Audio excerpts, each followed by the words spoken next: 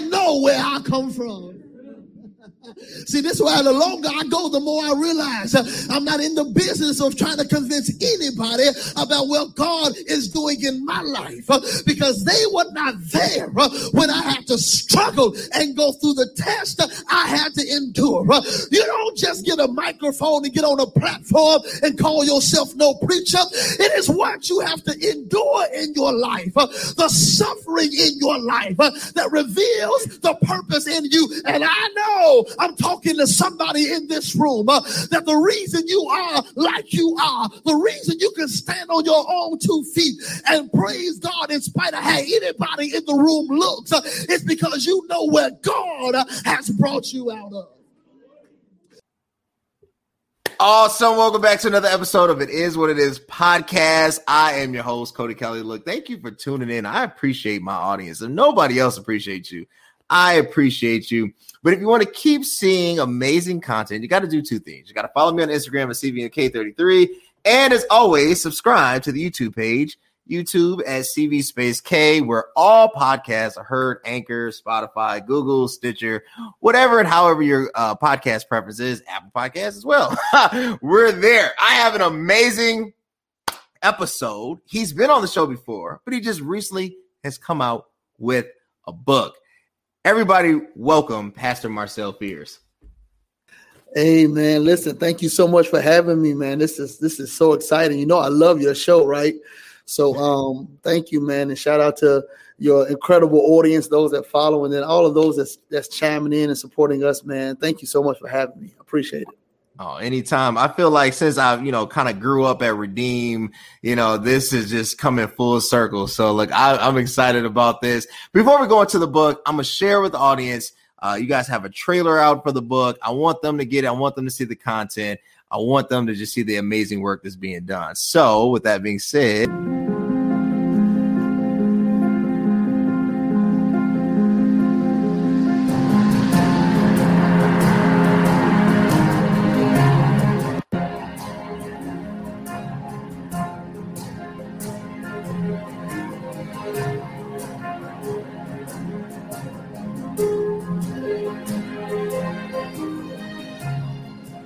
many of us deal with unexplainable hurt and pain, primarily because of situations we cannot control. We merely learn how to carry it with heavy hearts and battled minds. But forgiveness is the key. When we forgive, there's a supernatural release that frees our minds and sets our spirits free. Forgiveness is the green light to move forward in life. And is the turning point to love again. Now that the healing process is in full motion, it's time to love again. It's time to love again. It's time to love again. It's time to love again. It's time to love again. It's time to love again.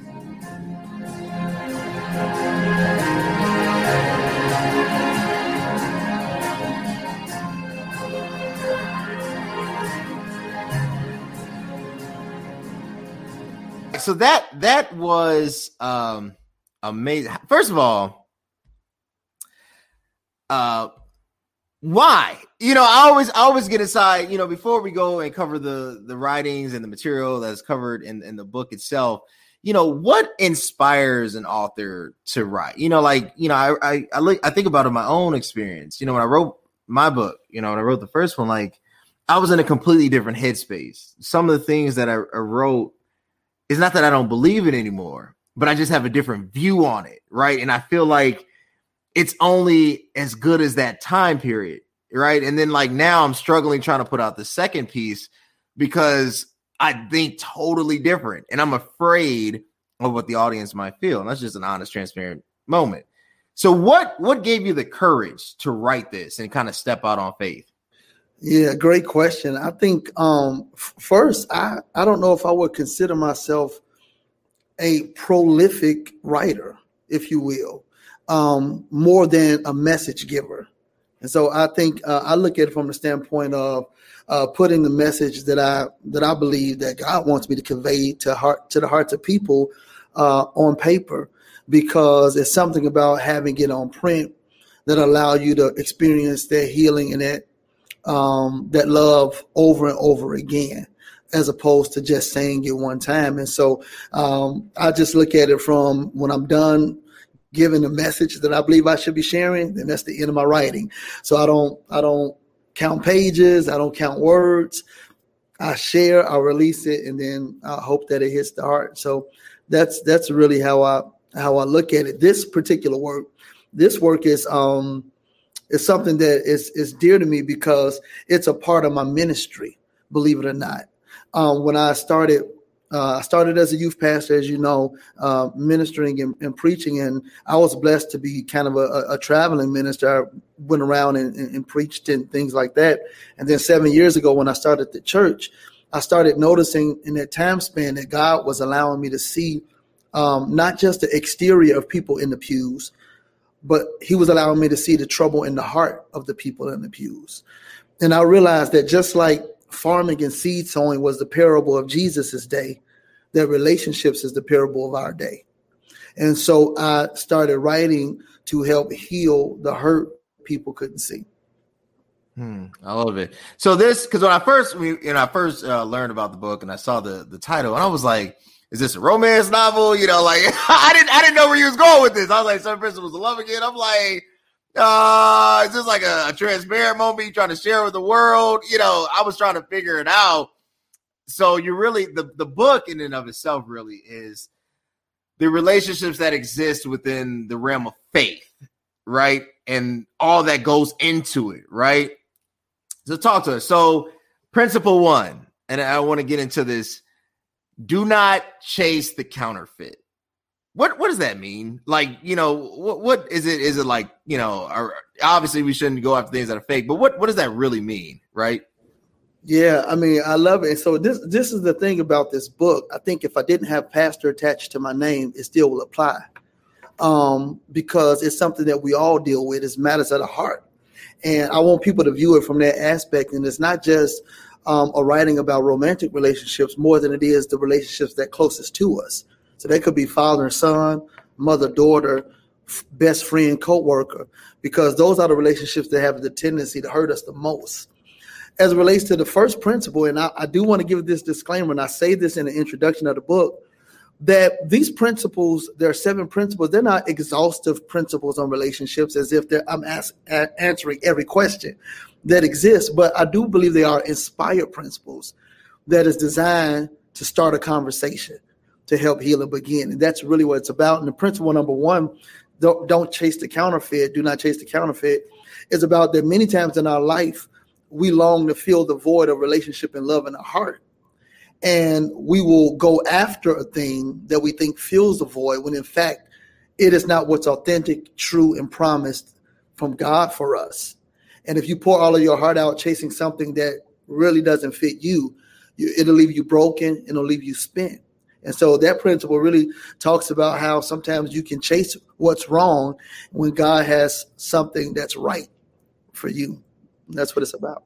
How do you distinguish between the two? I mean, you know, there are some, like my wife likes purses, right? And my wife is very good at spotting a fake. Like, you know, if I'm gonna buy her a purse, buy her the real thing, like she'll get offended. You know, like if it's Michael Kors, it's got to be Michael Kors. It can't be, you know, Michael Caines, right? Like, you know what I'm saying? Like my wife is like a stickler. Like she'll look for like tags and, you know, how do you as a human being, as a person of faith, understand that God doesn't want you to do this?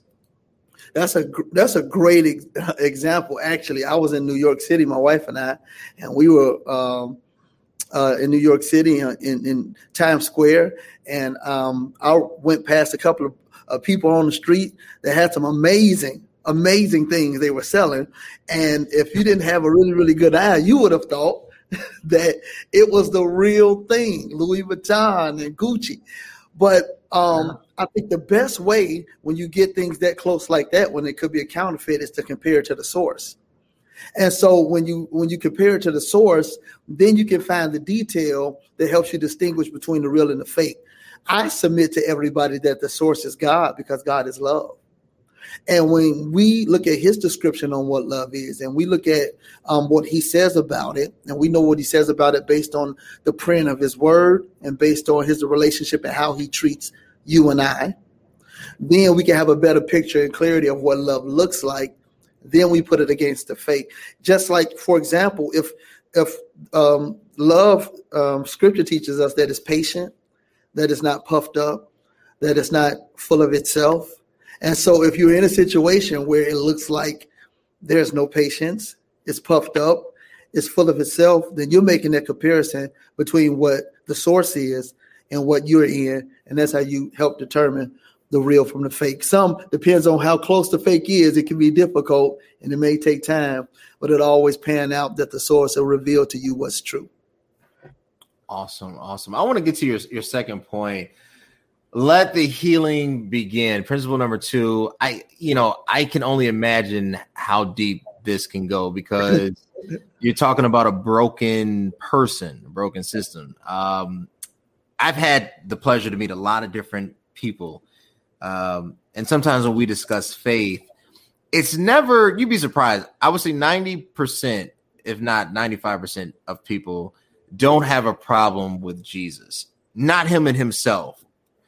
The problem is with organized religion. The problem is with the bad actors that has occurred within the Christian faith. The problem is the hurt that has been administered, right? That's what they have a problem with. That's what honestly stalls conversion, if we just be honest.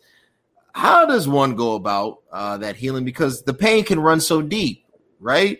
And how do you tackle it? Where does it start? Yeah, it's almost as if you read the book. I mean, this is the principles and the concept of the book, which tells me that these are things that are relatable to people on every level.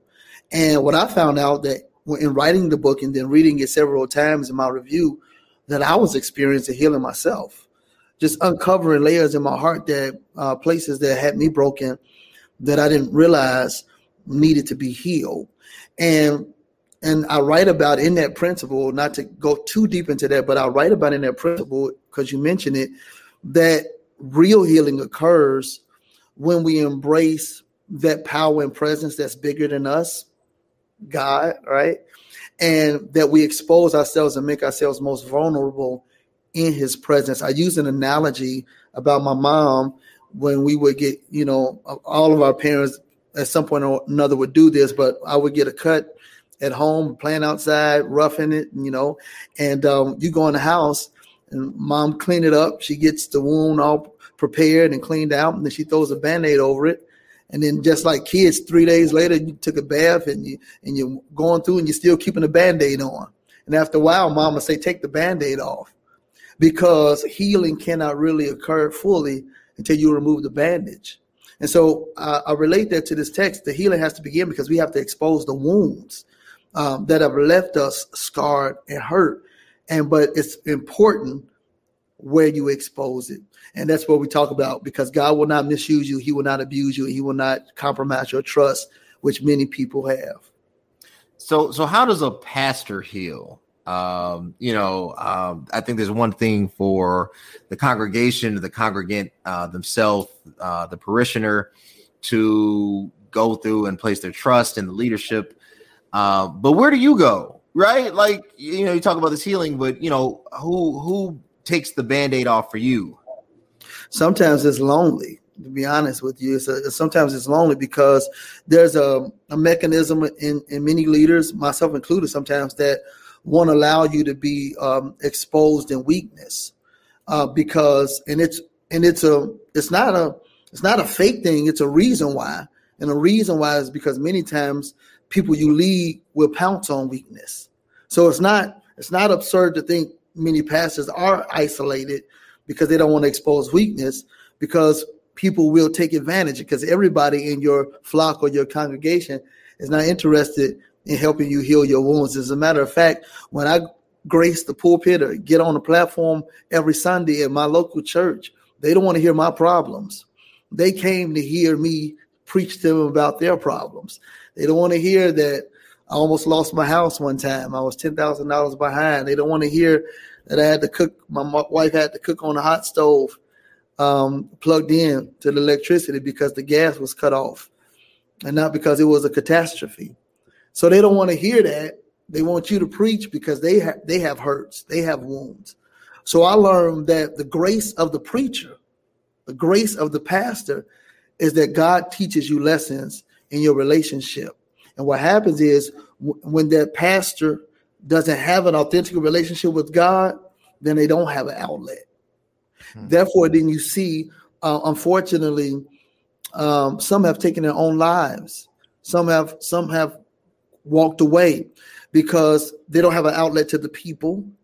And then they haven't spent enough time because they relied on their gift, that they haven't spent enough time in relationship. Because I found out in my life, I pour out my heart to God, and then God strategically puts people in place that ministers directly to my heart at the right time. And it don't have to be another pastor. It can be a brother in the church, a sister of the Lord. It can be on Cody's podcast, and something may be said, and it'll heal me because I poured out in my time of relationship with God. And so and that's what the book is all about. It's 7 Principles of Love. Again, is saying, hey, if I can show you by proof, by precept and example, that the vertical relationship is most critical to impact your horizontal relationship, then that's how we win. That's how we get healed. That makes sense. Let's skip around and ask one other thing. Principle 3, I think, answers it for itself. It's self-explanatory. Love is the fuel for your faith. But what I'm really interested in is principle 4. You talk about heart problems, heart fixes. Yeah. How transparent do you go into this chapter specifically? Listen, when I wrote the book, I'll tell you, when I first wrote the book and I sent it in to my publishing team and my editors, they sent me back an editorial review in the process, and they sent it back and they said, "This is amazing." They said, the scriptural base, the way it's written is incredible, but it's missing one thing. And the editor said, "It's missing your personal story." So I went back for 3 months and I prayed and really introspectively looked at myself to add powerful stories to these principles that were personal. And so I think when you read that book, what you're going to find that I've had heart problems. And then I had to get fixes on my own. And I learned that I was holding myself to the unfair expectations of people. And every time I failed those expectations, I beat myself down, which strained my relationship with others, how I carry myself and how I conduct myself. And one time I had a big blow up. I write about it in the book at church. And I was disappointed more in myself. And what I learned from that is the problem wasn't with the people. The problem was with me. So we all have heart problems, but I also want everybody to know there are solutions. So let's talk about that big blow up. Did you change your expectations of people? So this is something I've been noticing. Yeah. I don't have to change my love toward people, but I can change my expectation of somebody. Yeah. Right. And I don't know if it's a healthy strategy, but I've learned since I got into my 30s, if I start changing my expectations, I can love you and keep going forward. Yeah. How do you pivot? I mean, because obviously that may be a more carnal, secular approach, right? It's not really Christ-like or biblically ordained, but it is a strategy. How do you fix this? How do you take the situation with all of its dynamic appeal, understand it for it being what it is, and then move forward from it? Yeah, I mean, that's why I can't wait for y'all to read this chapter. But for me, it was about me changing my expectation of what I should be doing. Because if the persons around you control your narrative, then you become a slave to their story of you. And that simply means, just to break it down just a little bit further, that just means that my focus, I begin to mature my focus that I had purposes and goals and things that I wanted to be in my life and the way I wanted to love that I was attaining to, and that my race should be ran with that focus in mind and not with my eyes in somebody else's lane. Because if I had the right focus, that helped me. And I just began to mature to that place. It didn't happen overnight. I began to mature to the place where I was better position to help somebody else when I was focused. I was better position to love somebody else the correct way, if you will, the God kind of way, because I was secure in who God made me to be. I was okay with my plot in life. And a lot of times we become battled people, torn people, because either we're out of purpose or we're out of place, or we're frustrated with the battle within our own psychological and our own spirits, because we're not feel like we're accomplished. But then that's when God helped me change my definition of success. And I had to change that definition. And that helped me also to relate to others, because sometimes you can define your success based on what the world tells you what success is, if you will, if I can say that term. Right. When success is really, for me, my obedience to the call of purpose in my life. So it's not like how many numbers did you get, how many statistics did you get. It's not even how many books did you sell. It's did you do what was placed in you to do, because doing your purpose that God gave you brings God the most glory. And everybody, regardless of race, creed, color, religion, has a purpose. They're here on earth, and you get the most fulfillment by fulfilling that. And so it was all about my look at myself, my expectations that I had to realign, my focus that better help me handle whatever expectations others had, and vice versa. I hope all of that made sense too. No, that made sense. That made sense. When you're talking about switching that focus and not equating it to a very secular understanding of success, a very worldview, right? How do you recover? I say this because we all want things.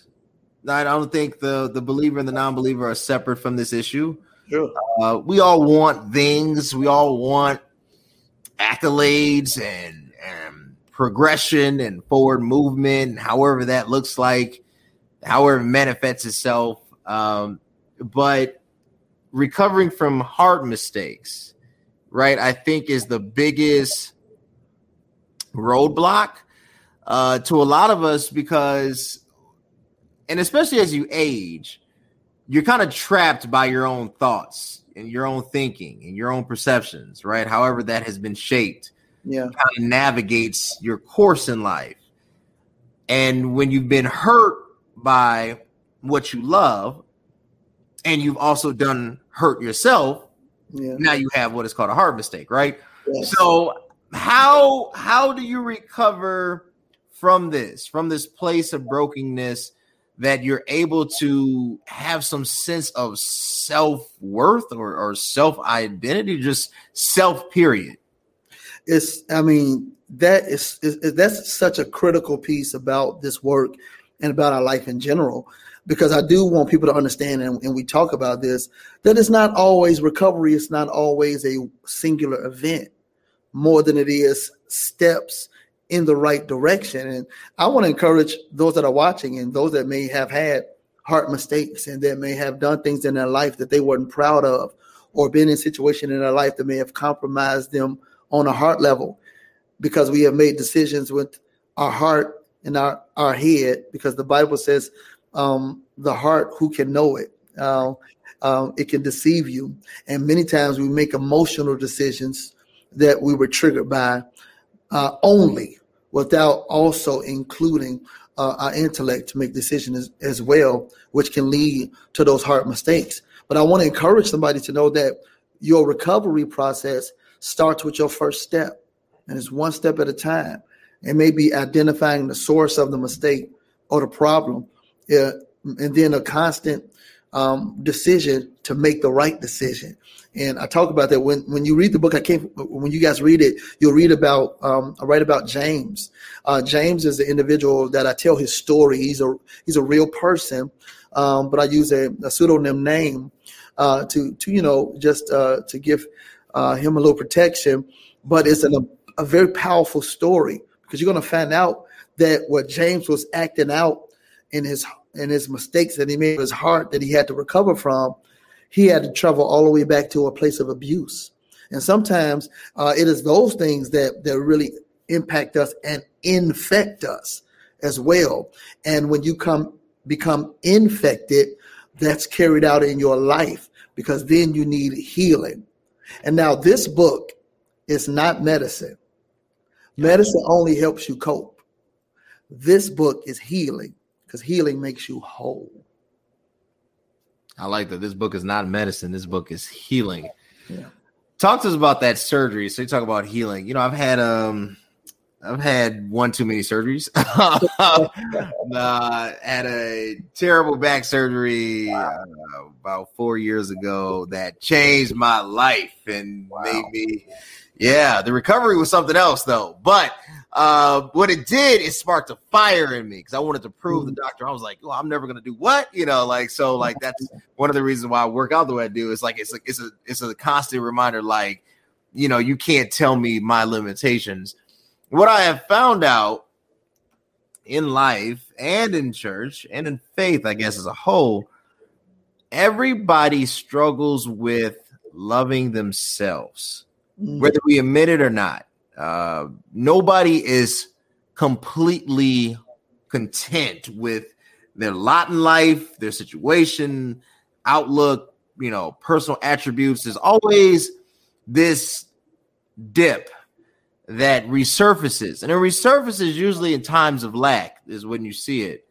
And with the current state of the climate, current conditions that we're dealing with in this global pandemic, you've probably seen more of it. What do you say to those struggling with accepting who they are, accepting it, and then taking this and giving it to God? What do you say to them? See, you are literally hitting the nail on the head. So all of our viewers that are watching this, you guys can ask your questions, chime in, talk about it, tell your short testimonies if you can, because what you just said, and I don't want to just put us in a box of the church. It is widespread to the world. And you're right. Everybody has dealt with that aspect of learning how to love yourself, because how you love yourself is how you will love everybody else. And the proper view of oneself translates into our behaviors, our actions, and our decisions. I talk about loving yourself because you said the word without knowing it, because I didn't send you this part. But with loving yourself, the root of it is rejection. And all of us have experienced some form of rejection. Either the young lady didn't like you, or the young man didn't want you. Either a father that didn't stay, or a mother that walked away. We have all experienced some form of rejection. But what I write about, Cody, and you said this word, at the core of rejection is acceptance.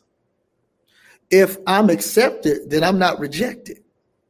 So what I want to get the reader to understand, and the believers and those that are watching me right now, as you're hearing these words, that your rejection can be dismissed once I tell you and prove to you that you are already accepted by God before you got here.